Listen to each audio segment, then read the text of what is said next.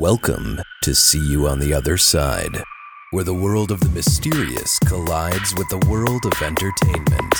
A discussion of art, music, movies, spirituality, the weird, and self-discovery. And now, your hosts, musicians and entertainers who have their own weakness for the weird, Mike and Wendy from the band Sunspot. Oh, it's hot. Yeah, it is smoking hot today. Dog days of summer are here. They absolutely are. No, I did a 12 miles in 90 degrees yesterday. That is so insane. That is ill-advised. Yeah. That is ill-advised. So, well, we had rehearsal on Tuesday. Yeah. And as I was arriving, you were coming running in, and you're like, I had to retreat. No, I had to retreat. It's too hot. No, I came back. I did 8 miles, and I was it really was like I was in the like I came out of the pool. You looked like you just came straight from a pool party. But I came out of the sweat pool party. Oh, right, and the sweaty pool party. Right, it wasn't actually from a pool. It's not like we just had margaritas and stuff. It was like I had pain milkshakes. That's nasty. So anyway. Yeah, no, it's summer in Wisconsin, and that means, well, August in Wisconsin is usually hot and muggy, but we're all way into September.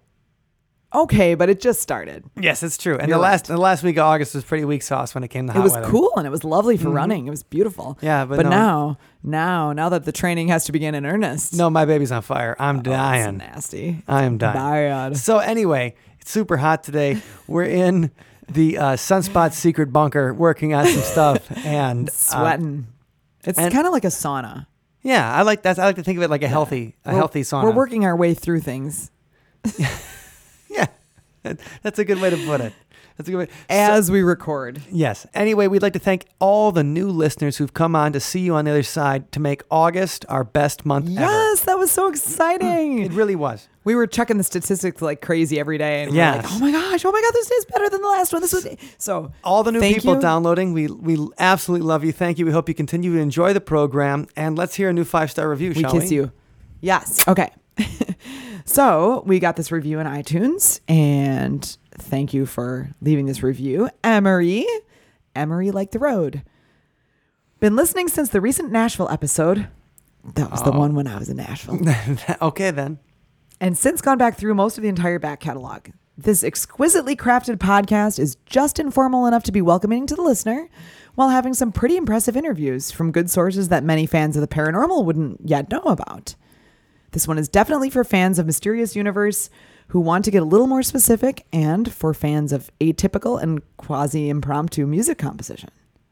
So, thank you, Emery, so much for leaving this review. And right on, Emery. I had a wonderful time meeting Emery while I was in Nashville, in fact. Oh, very cool. Yeah, and we got to wander around and see some of the cool sites in Nashville together, and also with our good friend Jem. Oh, we love her. And really it's really cool that he actually took the time, because, you have lots of friends and they're like, oh, you have a podcast. Oh, that's cool. And then, most people don't even know what the podcasting is on their iPhones. They're like, this thing's this podcast. You're on this? What? So, Emery, thank you for listening. Mm-hmm. Thank you for taking the time to leave a review.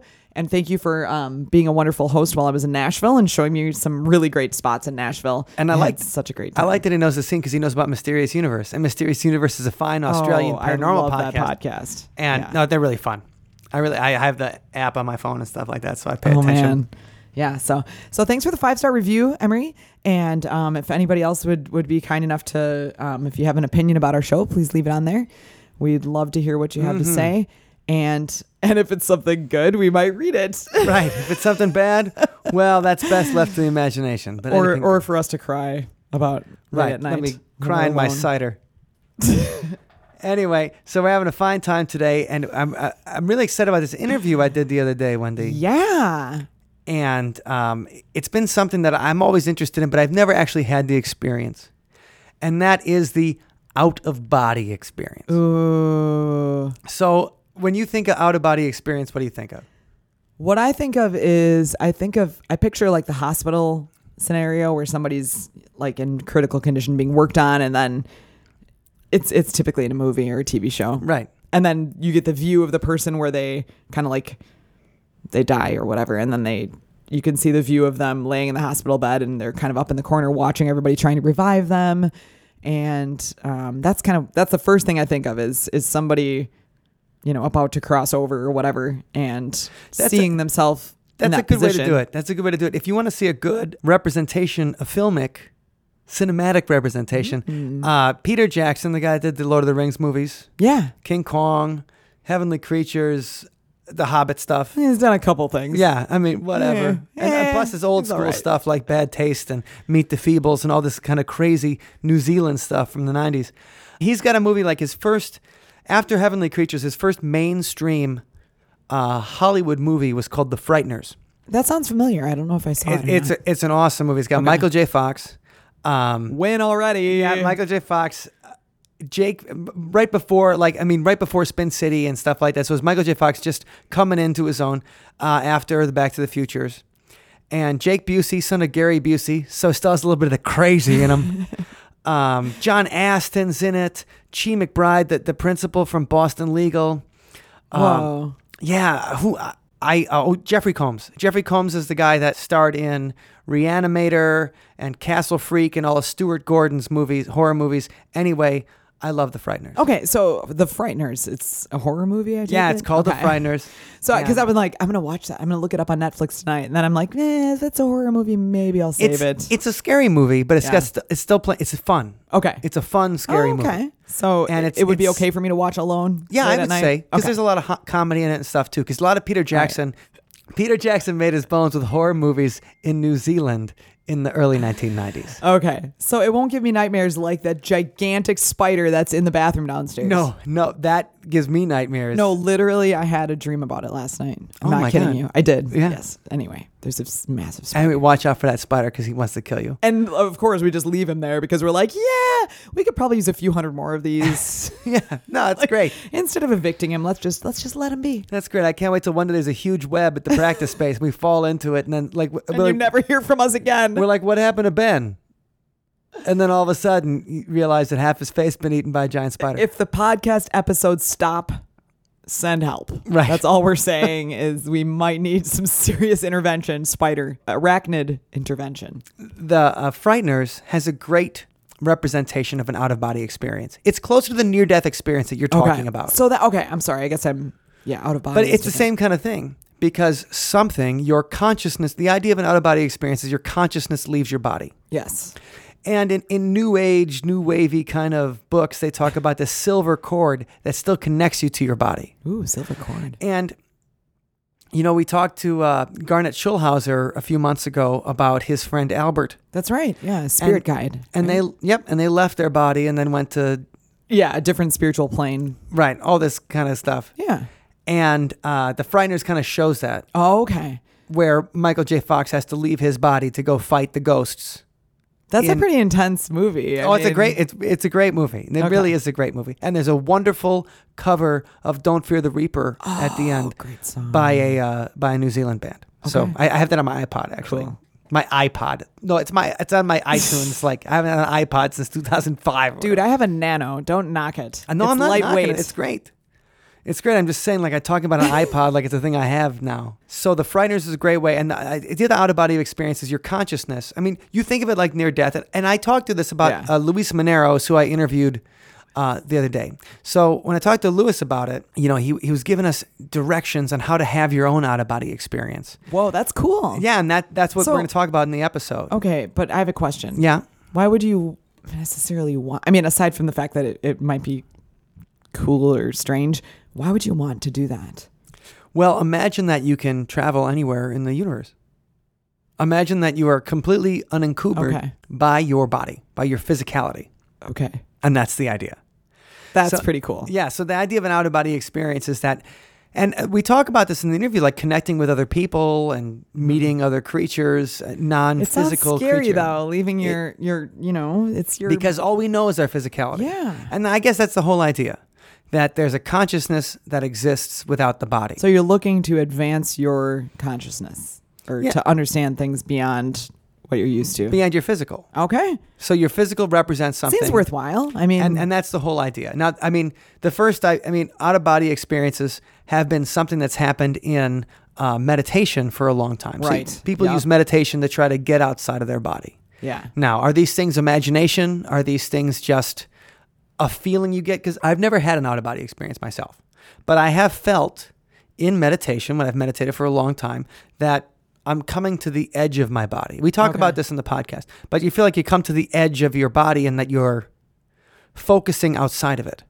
Okay. All right. That's pretty intense. Right. Is that my imagination? Am I activating some kind of, brain area how do you know? that doesn't connect to the physical? I mean, kind of like when you're schizophrenic and you hear voices. Right. It's your brain talking to you, but you don't know it's your brain talking to you. You can't tell that. You don't know. So are you feeling that you're outside of your body when you're really still inside? I mean, that's the whole thing. That's cool. But Luis Minero is a very interesting character from the International Academy of Consciousness in California. Wow, excellent. He's got a whole bunch of fun stuff. And so if you're interested in trying to have an out-of-body experience, then keep listening. And Luis is going to tell you exactly how to do it. So let's go. We are with Luis Minero, the president of the International Academy of Consciousness, and also the author of Demystifying the Out-of-Body Experience. How you doing today, Luis? Hi, how are you doing? Thanks for having me. Well, we're great here in Wisconsin. We finally get some of that. It's nice and sunny today, so we're getting some of that Southern California weather that you guys are always bragging about. Yes, actually here it's been a little bit warmer than usual, but it's still very nice. Fantastic. So, Luis, to start out, why don't you let our listeners know a little bit about what the International Academy of Consciousness is up to? What do you guys do? Yeah, we are a pretty large international nonprofit organization of basically of research and of education. And we focus more than anything on paranormal phenomena, on out-of-body experiences, on near-death experiences, on consciousness development, on bioenergies or chi, prana, orgone. And then we have, we're a collection of researchers, dozens of researchers all over the world that study this. And then we also give classes to individuals who are interested, especially in developing their own skills, their own out-of-body experiences. And lectures, classes all over the world in different cities. Okay, so how did you get into this kind of thing in the beginning? Was it something that you were drawn to, or do you feel that you kind of fell into it? Yeah, in my specific case, I actually had spontaneous, involuntary out-of-body experiences when I was. The first one was when I was about 12. And, at that time, I just had them. I didn't even know whether there was a name to them or whether everybody did it or nobody did it. I just simply had them. I didn't have a lot during my teen years. But, once I realized that it wasn't everybody that was having them, I remember mentioning it to my parents, to my mom specifically. And she bought me the first book on out-of-body experience. The author called it Astral Travel, which I guess is still a very, very common name. Okay. And then I went from there. I started, studying, reading a little bit more when I was about to finish my university degree in Florida. Some of my current friends and colleagues, and they had arrived in Miami to establish the first or one of the ISC centers. And when I heard out-of-body experiences, I naturally became interested in that. And pretty soon I started, dedicating most of my time to this, of course. And so, I mean, how did you, when you first had an experience like that where you actually felt like you left your body, right. How old were you again? I was 12. So you're 12 years old when you're having your first, and did it happen? Were you meditating? Were you in some special place? What was the kind of the mitigating factors that got you to that experience out of nowhere? Yeah. Yeah. Yeah, back then I had this computer, and probably you're probably gonna laugh about it because back in the 80s, computers were not like what we have right now. Right, that we're talking on right now. Exactly. The brand was Atari, and I know when I say Atari, most people think of the game, but this was an actual computer that you would connect to, a black and white. Well, I would connect to my black and white TV. And it didn't have a hard disk, which I thought was the cruelest thing for a 12-year-old, because then you had to turn it on. You would program it. It really only had a programming language which was BASIC. So, I remember BASIC, like, 10, print, hello, 20, go to 10, and then it fills the whole screen. That's exactly it. So not even DOS. So forget about Windows. So it was just simply BASIC. So, I had taken a couple of computer classes back then, just very simple things. And I had the habit of coming home from school and, wanting to like play with my computer, and I would put my hands on top of the keyboard. And before turning it on, because it didn't have a hard disk, I would spend maybe like a half an hour thinking about what I was going to do. But that specific day, I became sleepy. It was in my bedroom, so I went to my bed. I, just simply took a nap.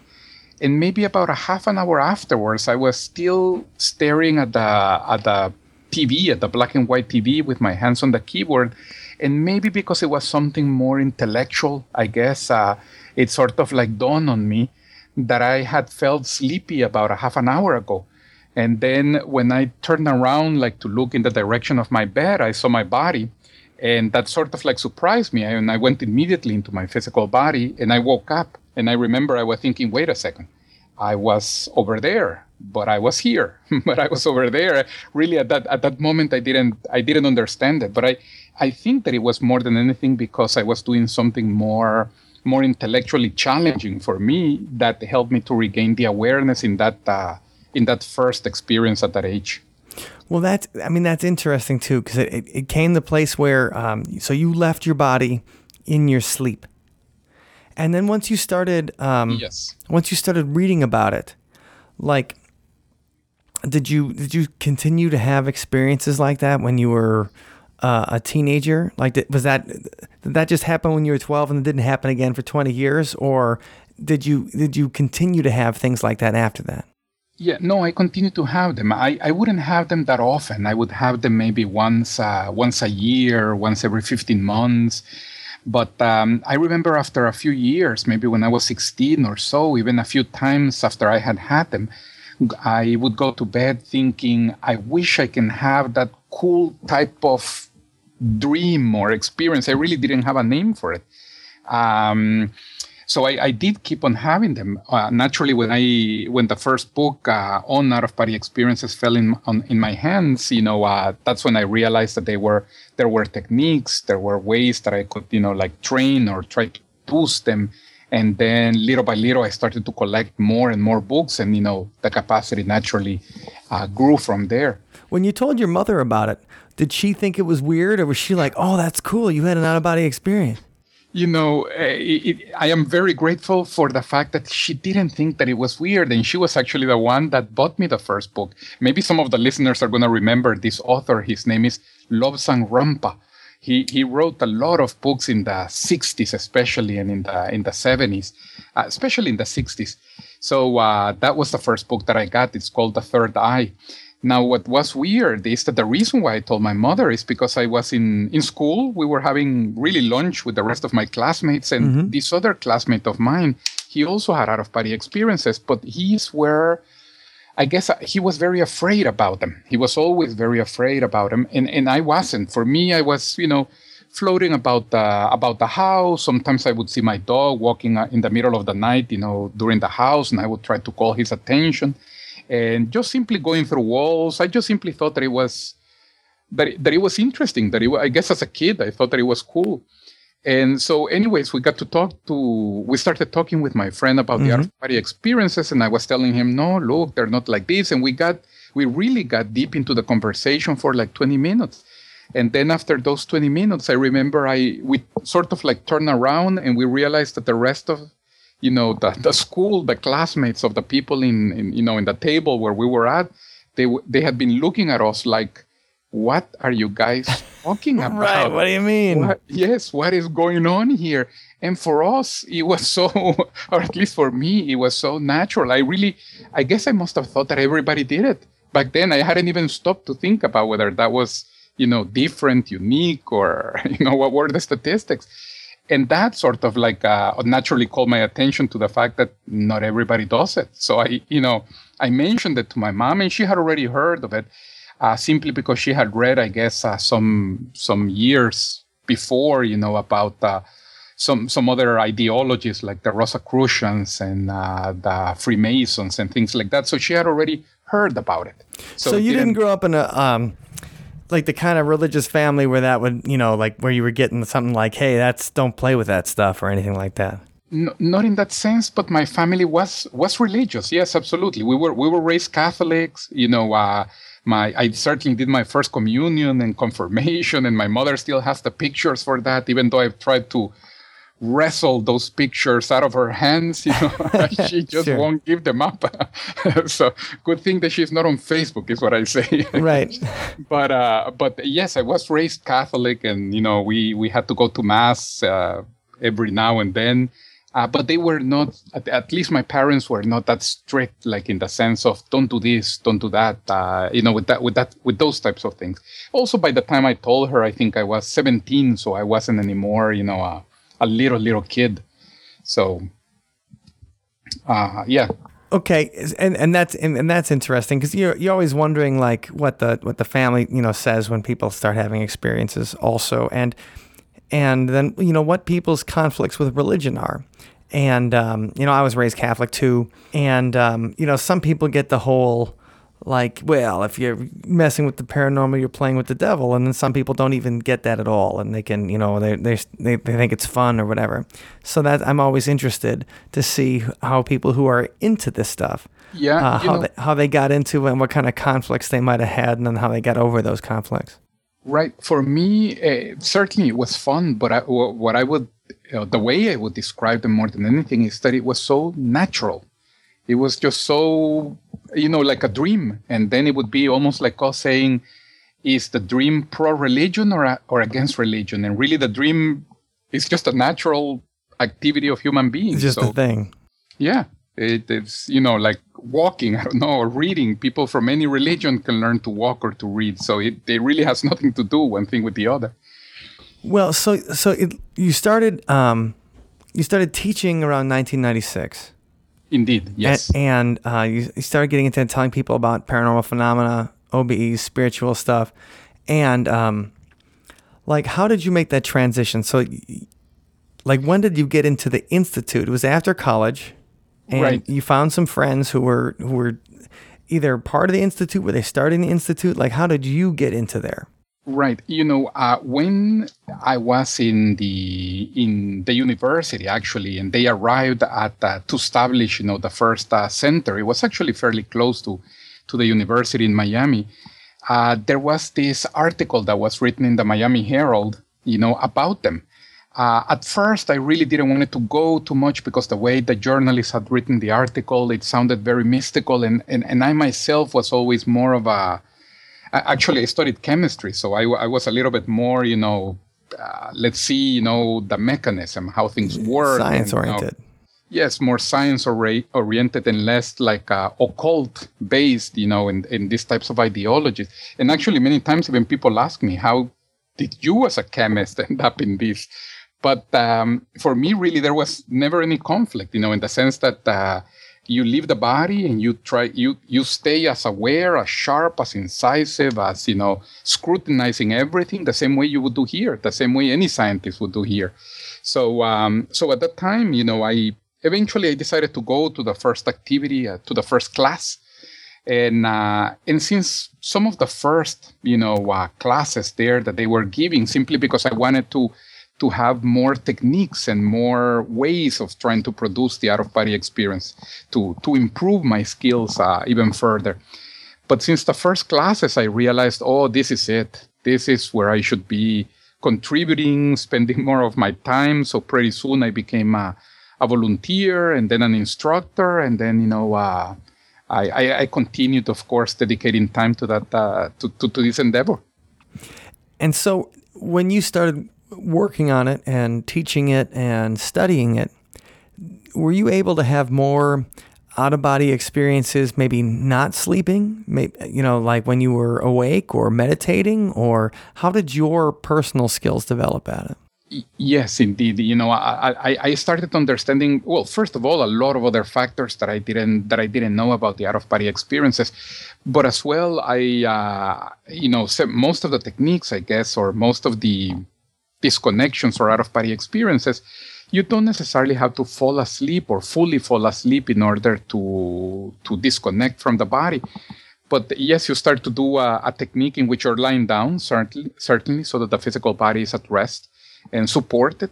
And you start to disconnect from the physical body without any loss of awareness. So you perceive the entire disconnection until you are out. You can turn around, look at your physical body in bed. Naturally, the moment that you are already disconnected from the physical body falls asleep on its own, but you haven't lost your awareness because you are outside of it. So many times, for example, I know with my friends, I usually don't like to admit this, but the moment that I disconnect myself from my body starts to snore, and I can hear myself snoring.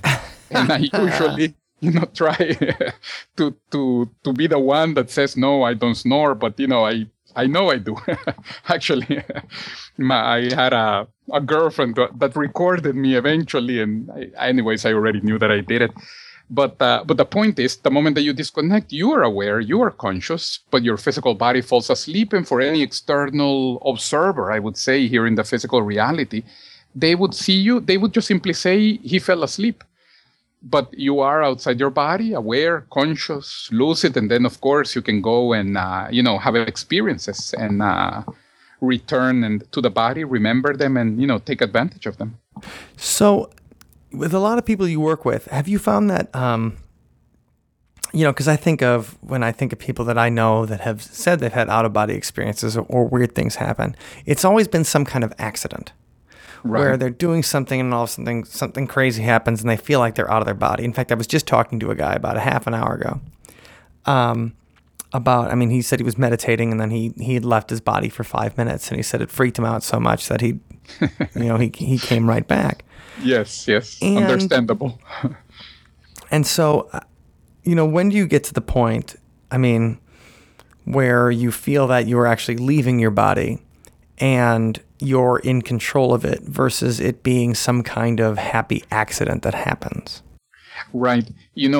I think that for that, which is what I tell students, what we tell students, the person in essence needs to gather some information, understand, especially, for example, first, what are the sensations of disconnection, practice somewhat so as to get used to those sensations, because some of those sensations are different from the physical reality.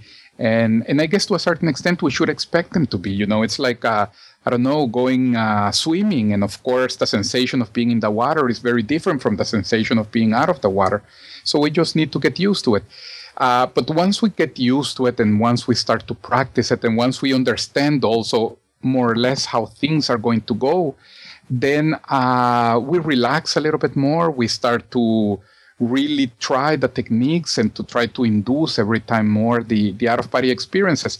And I don't know if we ever get to the point, certainly this is not my case, where you're able to leave the body, let's say, at any moment, under any circumstance, at any second. No.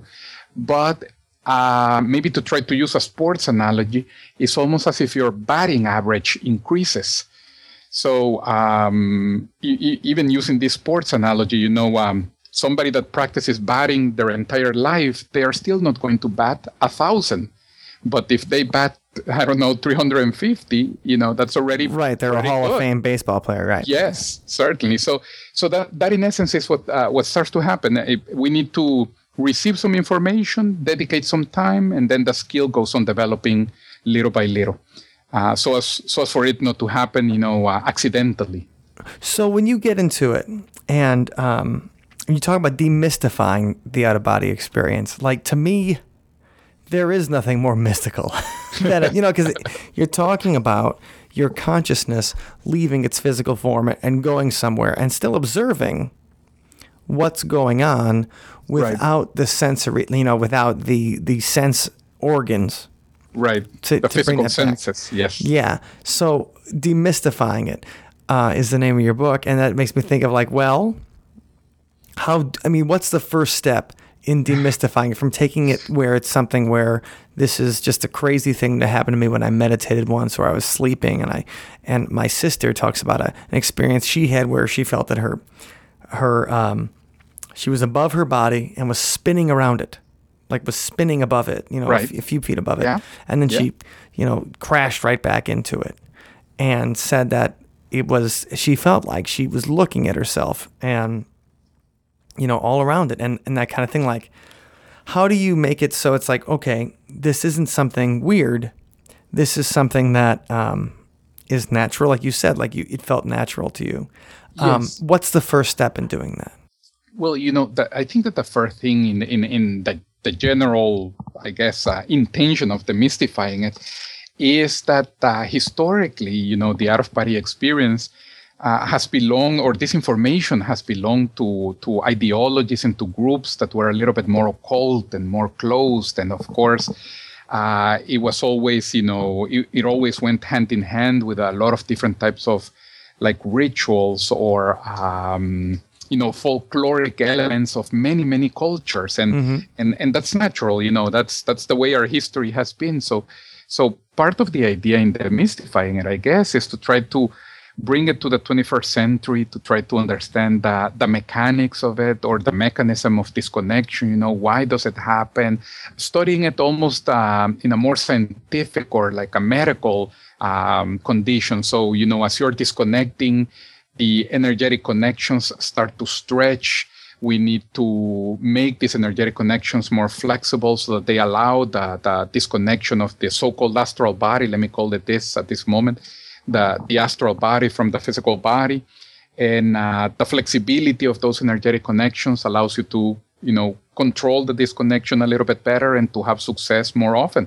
So in essence, trying to understand as best as we can in a very rational, direct, observational approach type of a fashion, so that it's no longer part of just simply, I don't know, a hidden culture or a hidden ideology or a folkloric movement, so to speak.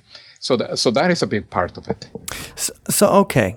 So we're bringing OBEs to the masses here, right? So out-of-body experiences to the regular person. Sure, I like that. That should be the title of the next book, OBEs to the masses. So if you are someone, like let's say, do you think you need to be a spiritual kind of person to have an out-of-body experience? I don't think so. No, I don't think so. You need to, or let me answer it in two fashions. I don't think so, because sometimes I have seen people that leave their body, through drugs, or sometimes there are many reports of individuals that they are in prison and they're trying to, escape the physical prison, the physical jail itself. And because of that, they end up having out-of-body experiences. And of course, we would need to analyze and study, whether they are good beings or bad beings and wrongly imprisoned and everything. But, generally speaking, most of them might not be. So the process itself of disconnecting from the body seems to be almost a little bit more of a mechanical aspect. Now, the process afterwards of staying outside the body, of regaining the awareness and of being able to take advantage of the experiences and of having more spiritual experiences, yes, for that, being a more spiritual person will make all the difference. So I would sort of like explain it that it's more or less like learning how to read, that the process of learning how to read itself, almost anybody can do it. But then afterwards, once the person knows how to read, there are people who only use it for reading the funnies of the newspaper or the sports section.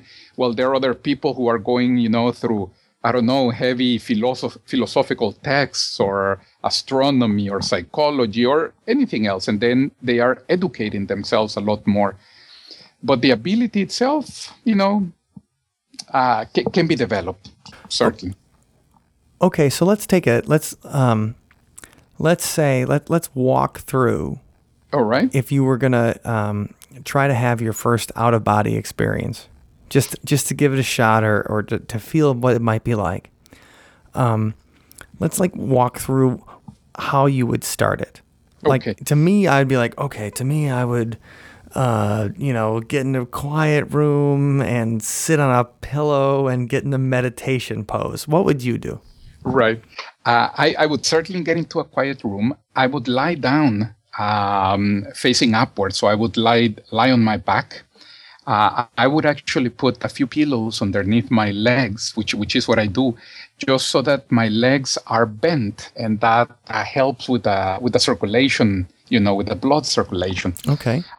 Then, I would start to do certain energy exercises, and there are many. Some of them are, and by energy, I mean bioenergy, chi, prana, ki, so I'm not talking about the electricity, about the physical types of energy, but I'm talking more about the vital energies. Okay, so what's the simplest energy exercise you could recommend to somebody? Just the most basic.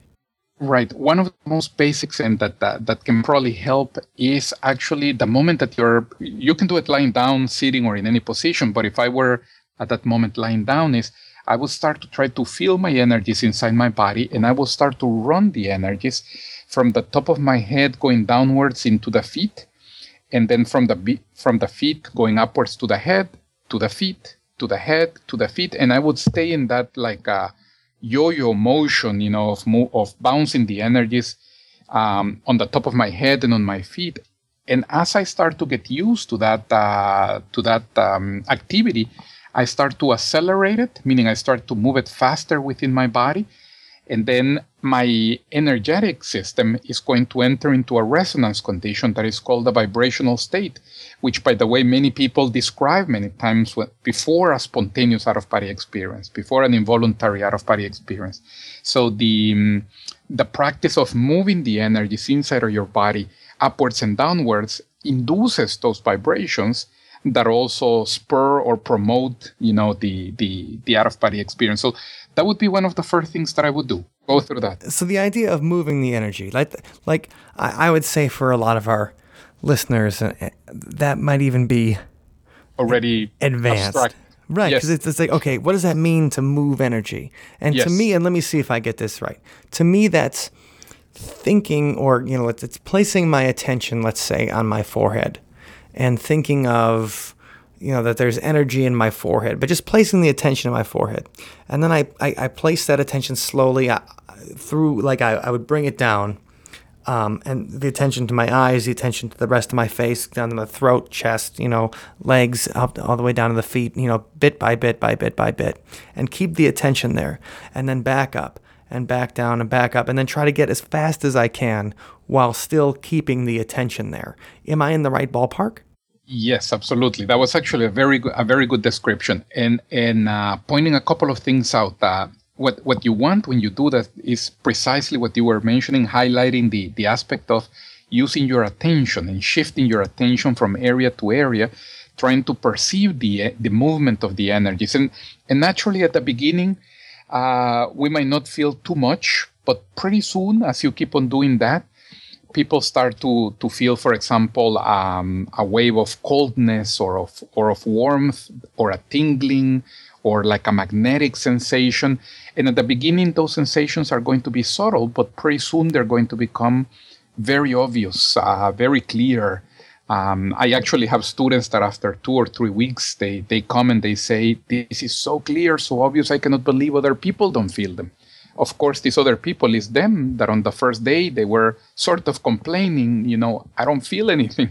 Right. But, after 2-3 weeks, the person is, already having a pretty good perception of their energetic sensations.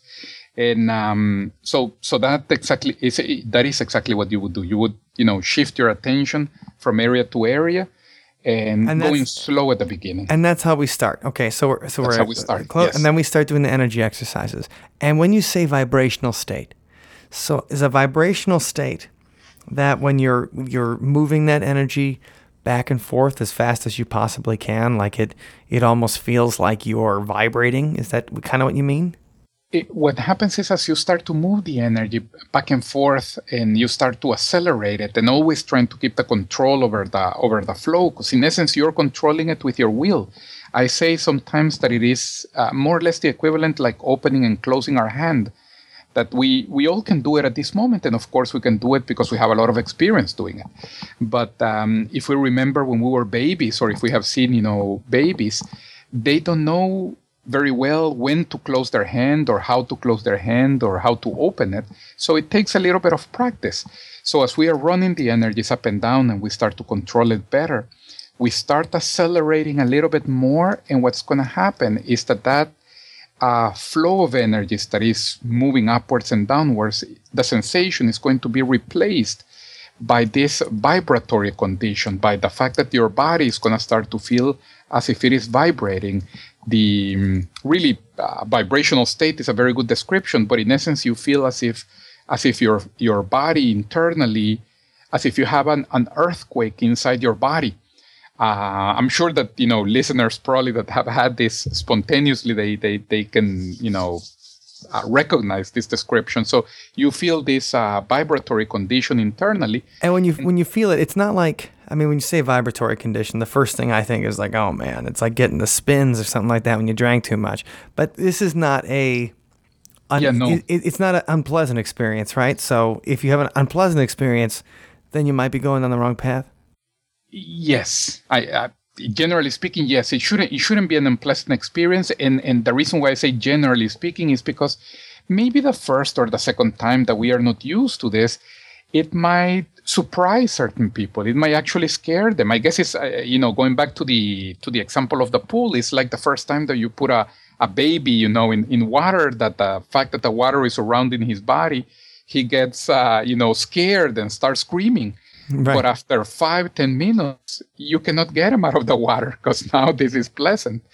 So really the sensation in and of itself is pleasant. It's nice, actually. You feel very well. But it could be that the first time, because it's a different, sensation, that some people might feel, what is this? This type of a reaction. So, okay, so let's say you hit the vibrational state. You're feeling something, like you say, the earthquake in your body. Right. And that's I would say to anybody who's given this a try, if you feel an earthquake in your body, then you're on the right path. So don't be scared. That's right. So then where would you go from there? Like, where do you shift your attention once you start feeling that inside? Right. There are a couple of things that you would go to. One is sometimes by just simply reaching a very strong vibrational state. And by strong, I mean these vibrations, you're going to start to feel that they are becoming more intense and more intense and more intense. That already promotes the disconnection outside the body. That actually is already not only a technique on energies, but already a technique for having out-of-body experiences on its own. And actually, many classic projectors have used the technique of inducing these vibrations for having the out-of-body experiences. For example, Robert Monroe, that I don't know how many listeners might be familiar with that name, but his technique for leaving the body was precisely inducing these vibrations, and then the vibrations would take him outside the body. So that is one thing that can happen. Okay. Now, the other thing that can happen is sometimes you use the vibrations, or as you are vibrating, your energies, of course, start to become a little bit looser, more relaxed, more free-flowing, more elastic. And then after maybe some 10 minutes or 5 minutes of doing this energy exercise, you stop it, you relax, and then you switch into doing or into practicing specifically an OBE technique, which can be a technique that is based on breathing. It can be a technique that is based on imagination, on visualization, or it can be a technique that is based on working differently with the energies, or a more intellectual one, or a more relaxing one, just relaxing the physical body. So really here there are maybe about, I don't know, I actually probably know about 100 techniques. In my book, I even mentioned, I put about 15 or so, and this is, maybe some of the ones that I have seen that work a little bit better. But in essence, since everybody is very individual, sometimes the one that you least expected is the one that works for you. And so, well, let's take the simple breathing technique. So let's take the most simple one. And so you're in the vibrational state, and you're getting there, and you're finally you're kind of used to it, and it's getting to be, a little more normal for you. What's that simple breathing technique, the simplest one you can think of, that you would try the OBE technique to jump out? Yes, the simple one would be, so you stop the vibrations and then you start breathing in the following fashion. You're going to, the key to this technique is to use the entire capacity of your lungs, both in the inhalation and in the exhalation. It's called the rhythmic breathing technique. So you're going to take 10 breaths using the entire capacity of your lungs, so filling them completely and then emptying them completely without, stressing yourself too much about it, without exerting, a lot of effort, but just doing, using the entire capacity of your lungs. After the 20 seconds, after the 10 breaths using the entire capacity of your lung, when you exhale on the 10th time, you're going to stay without air for 20 seconds. And then you count this. You count this, in your mind. 1, 2, 3. After those 20 seconds with the empty lungs, then you go back again into a set of 10 breaths using the entire capacity of your lungs. So you inhale and exhale 10 times. After you exhale on the 10th time, you go again with 20 seconds with the empty lungs. Then again, a set of 10 breaths using the entire capacity of your lungs. And you keep on going like that. 20 seconds, empty lungs, 10 sets of 10 breaths, using the entire capacity of your lungs. And you keep on going and you keep on going. What happens is after more or less, this varies from person to person, after 20 minutes, after 30 minutes, 40 minutes. Sure. And also as you start becoming better with this technique, what's going to happen is that you're going to start to feel how when you don't inhale in the 11th time, because you are in the period of waiting for 20 seconds, you feel as if your astral body is starting to disconnect at the beginning, a very short distance, maybe a couple of 16th of an inch. But you keep on doing the technique, and after, a few more minutes, now it is disconnecting, maybe half an inch. After a couple more minutes, then it's already going out an inch. So the disconnection starts to go gradually, until you are, fully outside the body as you keep on going with the process. So just to recap, if you guys are trying this at home, and you should be, so you get in that quiet room, you do those energy exercises, and then you kind of get into this breathing exercise, and as you go, try to separate yourself from your body. Now, what do you think is you're working on that when you talk about half an inch, like you might feel slightly, slightly outside, Yeah. what is there like an aha moment you feel where you look back and you're like, whoa, I'm out? Yes, meaning usually not in the half inch. In the half inch, you feel yourself a half inch outside the body. And, Right. and actually, let me even say, since we're giving them practical instructions, something that happens quite often, and I tell the students all the time this, is that when we feel ourselves half an inch out or a little bit out, the normal reaction of most people is already, one, either to start to push, to try to help the process along, and then they start tensing and like, here I go, and try to like jump outside the body, which doesn't help, by the way. Don't do that. Like most things in life, you can't force it. Yes, exactly. And then the other thing that many times people do is they start trying to open their eyes to see if at least it's true that they are half an inch out. And many times the moment that we start to like tense the muscles of our eyes just to begin the opening of the eyelids, the astral body comes back. When we open our eyes, there is nothing, and we just simply basically stop the process that we had been undergoing. So what I would say is, don't test it. Just keep on going, keep on doing the technique. Whatever got you half an inch out is going to get you a full inch out. It's going to get you 5 inches out and 3 feet and eventually fully out. So just simply keep on going. You're going to have better results by continuing with the process. Now, once you are maybe about 2 to 3 feet out, usually what happens, sometimes even a little bit earlier, this can vary from OBE to OBE, your vision outside the body is going to start. So sometimes you actually are still feeling very, very much your physical body and the bed and the pillow and everything. And you are already receiving input from the astral body, and you're already having the vision, of the room and of the windows and of in whichever place you are. And this is actually called double perceptions, which happens when we are still relatively close to the physical body. So dual perceptions is where you're getting the sensory input from the astral body as well as the physical body. Exactly. Now, is the astral body, what kind of perceptions are those? Like, is it a different kind of feeling? Like, is it filtered? I mean, all of our feelings are filtered through our head, of course. They're filtered, like it has to go to the nerve center before we actually feel it. Right. But in the physical body, yes, indeed. And what's it like, though, when it's the astral body? Yeah, outside the body, it just simply, everything works completely different. Even starting by the fact that the astral body, for all the evidence that we have, doesn't really have organs. It doesn't really have eyes per se that see. But when you are outside the body, it's almost as if your entire body, like with your entire skin, you can see, you can feel, you can hear, you can taste. So it's a much more richer type of an environment.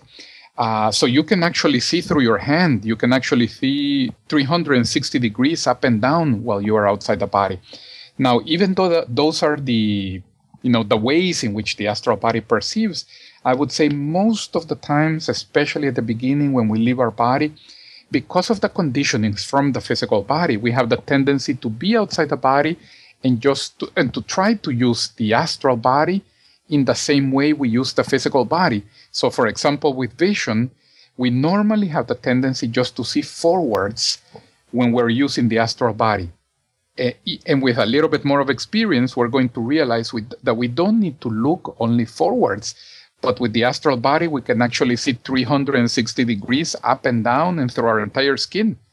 But at the beginning, our conditionings, our habits naturally sort of like take over.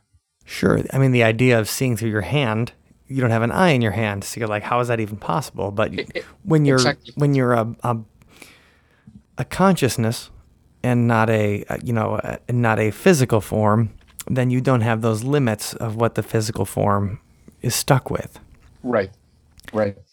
But we do bring a lot of our habits and a lot of our conditionings outside the body. Like for example, even the shape of the astral body, it looks exactly like our physical body. Exactly the same hairdo, exactly the same height, the same, extra 20 pounds that I'm trying to Right, that we're all trying to lose. Yes, so it looks exactly like our physical body. And for example, something I many times make jokes of is, when you see people flying and even people who are listening to us right now, they can think about it. If you were outside your body at this moment and you were going to fly, let's say to another city, in which position would you put your body? And most people immediately think, well, I would fly like a superhero. I would extend my arms out and I would fly. And what happens is that the astral body doesn't make any contact with the air per se, so it doesn't need to be aerodynamic. So the position of being like a superhero or like a plane or like a bird is really unnecessary. We can fly, backwards just as fast as, aerodynamically. But we fly aerodynamically because it's our conditioning. Even though we don't do it here, we have already seen people flying, in movies and planes and everything. And we already have like this idea in our mind that this is the way we should fly. Of what flying should be. Well, so I think as far as people who are looking to have an out-of-body experience, that's a really good way to start. And there's a couple more questions about that I want to ask. But first, for people that have trouble even getting to some of these very basic levels or even getting to the energy, what are a couple of the biggest things that you see that keep people from even getting into the door or getting even a little bit outside their body? Yeah. One of the first things, I guess maybe the most basic one, is dealing a little bit with the concept of being outside the body. And I guess by that, what I mean is sometimes the fear of being outside the body. So I would say, first of all, for those individuals, the best is to try to become informed, because the fear is in essence, fear of the unknown. And actually, it's intelligent. It's understandable. We should go with a lot of caution, when we're going to do something that we know nothing about. Right. So it's understandable. So what we should do is certainly, like the individuals that are listening to us right now, listen to other people that have already done it, read books, take a couple of classes, because then you're going to know how things are going to go, and then you're going to know better what to expect, and then this diminishes, the level of anxiety, the level of fear. So first of all, that aspect. One of the things that I say that stops people the most from having out-of-body experiences is the sensations of disconnection. Because as I was mentioning a moment ago, they are new, they are different. And then when we feel them in the middle of the night, or, in the middle of our practice, and especially if we don't know why they are produced, they surprise us. Usually the normal reaction of the person is sort of like to block themselves and to think, what is this? Right. And then naturally that also in a very practical fashion just doesn't help. So getting to know well the sensations of disconnection is important, because then our reaction is, actually I feel them, everybody that leaves the body feels them, but when we are feeling them, our reaction is, okay, great, today it's working, here I go. And it's exactly the same sensation that I used to feel, 30 years ago, and that sometimes will surprise me. So the interpretation now is very different, because you have the information in essence. So are there any kind of people you would say should or should not try out-of-body experiences? Anybody where you're like, hey, man, if you haven't even meditated, you shouldn't try this? Or anybody who, might freak out? Like any kind of personalities you think fit better in or not? Well, first of all, with the not, I would say probably, what we have seen is that pretty much anybody can develop it. But of course, it's hard to say 100%. It's again like learning how to swim or learning how to read. I would say almost 100% of the population can develop it, except for those that maybe have, some very specific ailment, or, somebody who's in a wheelchair, maybe swimming or doing a sport might not be the easiest thing naturally. So that on the one hand. Now, on the other hand, I would say certainly people who have experience meditating, or who have experience, already having some control over their physical body, they will have an easier time. Sometimes when you're trying to have an out-of-body experience, you do, for example, these energy exercises or something similar to this for about 10, 15 minutes, and then you want to stay lying down or in a very comfortable position in complete immobility for about, at least half an hour, 45 minutes, sometimes an hour or more, as the process is taking place. And during that entire time, you should keep your physical body immobile. And what I see many times, even from students, and I am, many times pointing this out, is that some of them, after 5 minutes, they are scratching themselves, and they are trying to shift positions, or they sort of like the monotony of the technique already made an effect, and they're trying sort of like to think about something else, and they become distracted by some other idea that comes into their mind. So the more you can be, focus on the technique, and maybe the more you have practice, things like meditation that actually help for that, so for the person to stay focused and, in the exercise for a longer period of time, the better it's going to be. Because naturally, it is possible to have out-of-body experiences in the first 3-5 minutes, but those are very rare. Most of them happen, after a half an hour, especially at the beginning, sometimes after 45 minutes, 50 minutes you have been trying. But if you didn't stay with the exercise during the first 40 minutes, you never get to the last 10 minutes when the OB happens. So give yourself plenty of time, and don't come rushing back. Try to get disassociative. Don't come rushing back to your physical, to your physicality as when you feel an itch, when you feel something, because that kind of takes you out of the moment.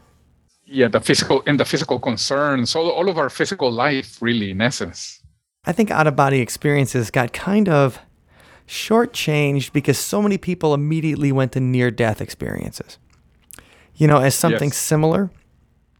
And as far as, instead of looking into like, well, when we're alive, we can, let's see how we can move around without using our bodies. But I mean, that brings me to something where you think of like, what are some things you can explore with out-of-body experiences? Now we talk about just, when you talk about traveling, can you just show up somewhere? Have you encountered other people who are outside their body when you're outside your body? Like, when you're talking about just this associative state, like you feel like your consciousness is somewhere else in the room besides in your own body, is one thing. But to communicate with something else or to see extra physical things or, non-physical entities, Right. have you had any experiences like that? Yes, I have. I would say that's where the interesting aspects of the out-of-body experience begin. Certainly one of the most interesting things is precisely having out-of-body experiences with somebody else, because that takes away a lot the subjectivity of the OBE. So it's no longer just you, but two people or more had a shared experience, and then they all remember. It can be confirmed. So those certainly are interesting. Now, you can also encounter beings, again, that are no longer physical, non-physical beings. So actually, it's interesting, giving classes in different cities and countries, because you see the differences between cultures. For example, generally speaking, the people south of the border, Hispanics, in general, one of the biggest reasons why they want to learn to do out-of-body experiences is because they want to encounter these deceased dear relatives that already passed away, and sort of like to make sure that they are okay. And this is certainly something feasible outside the body, that for sure it can be done.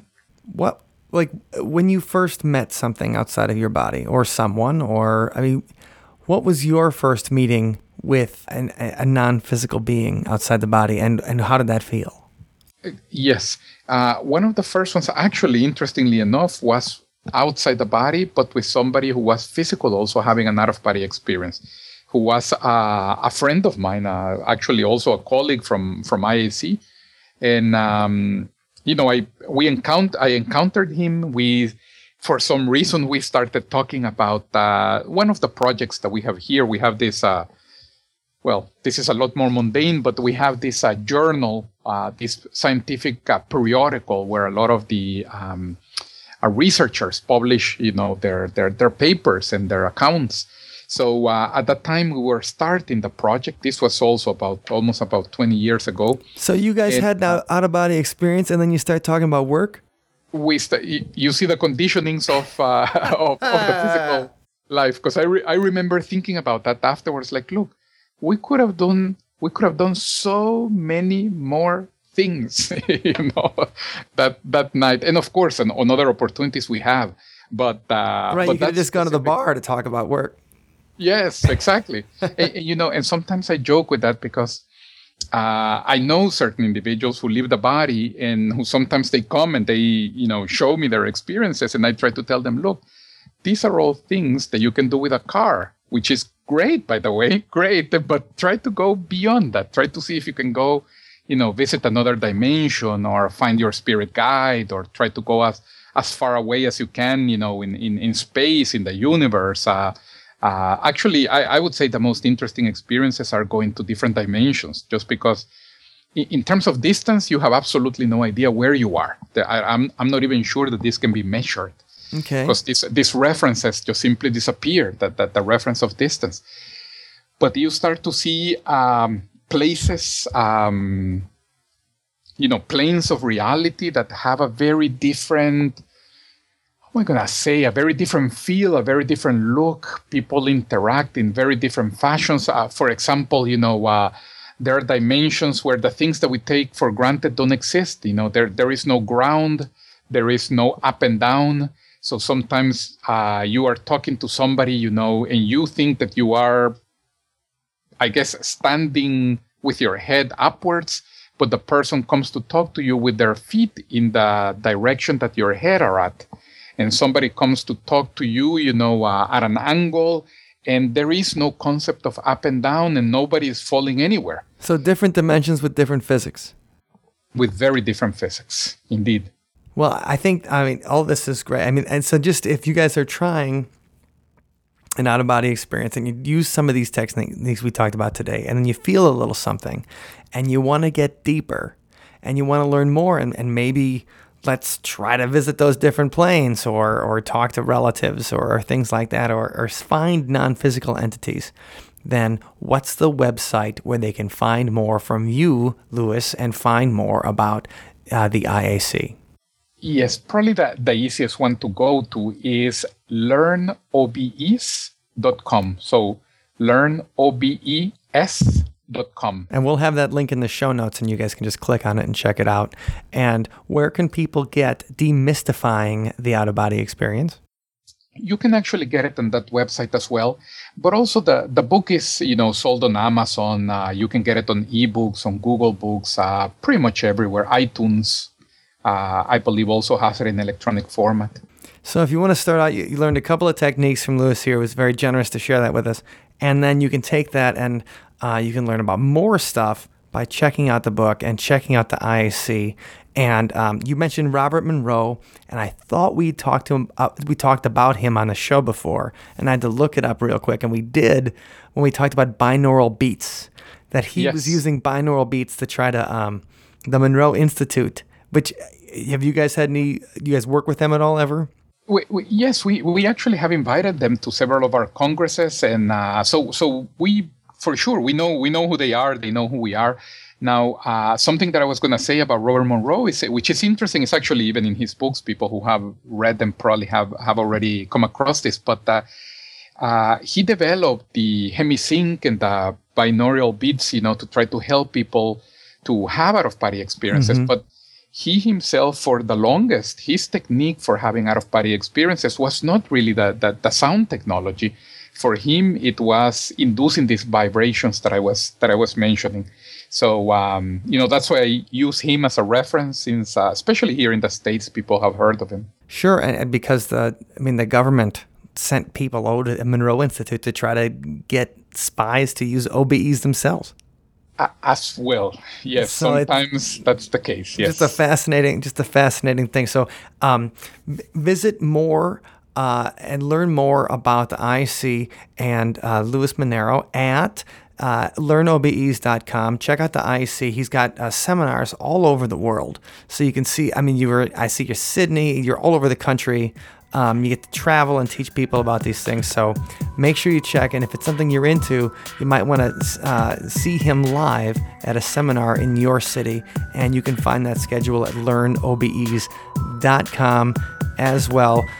Luis, I want to thank you so much for spending your time with us tonight and sharing a little bit of your knowledge. It's really fun. And I can't wait to take some of the things that you told us tonight and then try it myself. My pleasure, Michael. Thank you so much. All right. You have a great night, and we'll talk to you again. So once again, if you guys have further questions about this kind of thing, make sure you visit their website. And if you try having an out-of-body experience and want to get further into this, make sure you check out that website, look into his books, because it is something that people can say they can routinely experience. Now, I've never experienced myself, but you haven't put the hours in practiced and tried to get good at it, right? Sounds like it's something that we can actually, a skill we can develop, right? Right, or at least the feeling of leaving your body, and then, even if it's just all your imagination, it's still a pretty cool thing to do with your imagination. Absolutely. A flight of fantasy. For so sure. It seems to be pretty sweet. So the song this week is about out-of-body experiences and how sometimes things that happen to you make you want to leave your body or have an out-of-body experience yourself. Right. This song is called Push.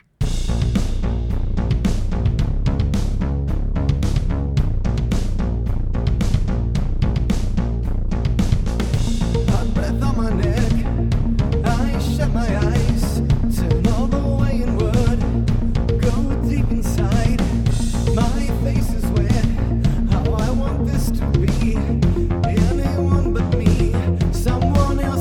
body. Push, push, push away and out of here. I need to push, push, push away and out of here. From up on high, I can see where I lie. Some kind of fantasy pushed right out of body. I went so far inside, I think I lost my mind. Came out the other side. That's where I hide. That's where I hide.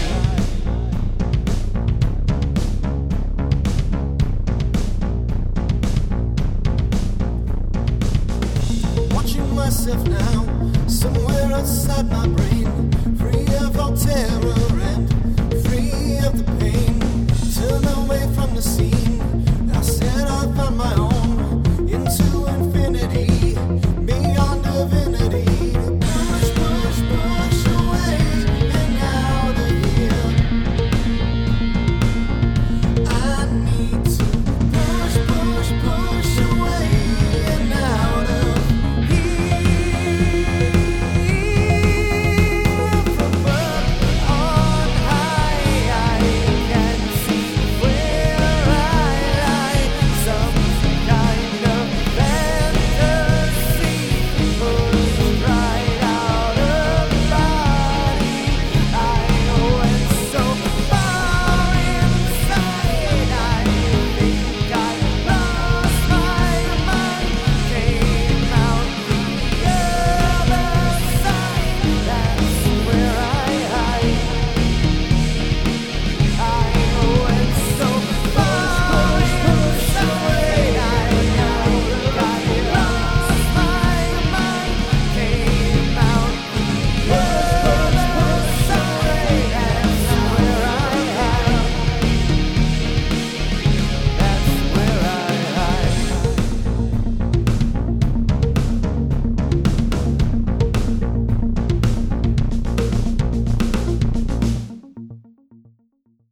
Thank you for listening to today's episode. You can find us online at othersidepodcast.com. Until next time, see you on the other side. That gives me nightmares.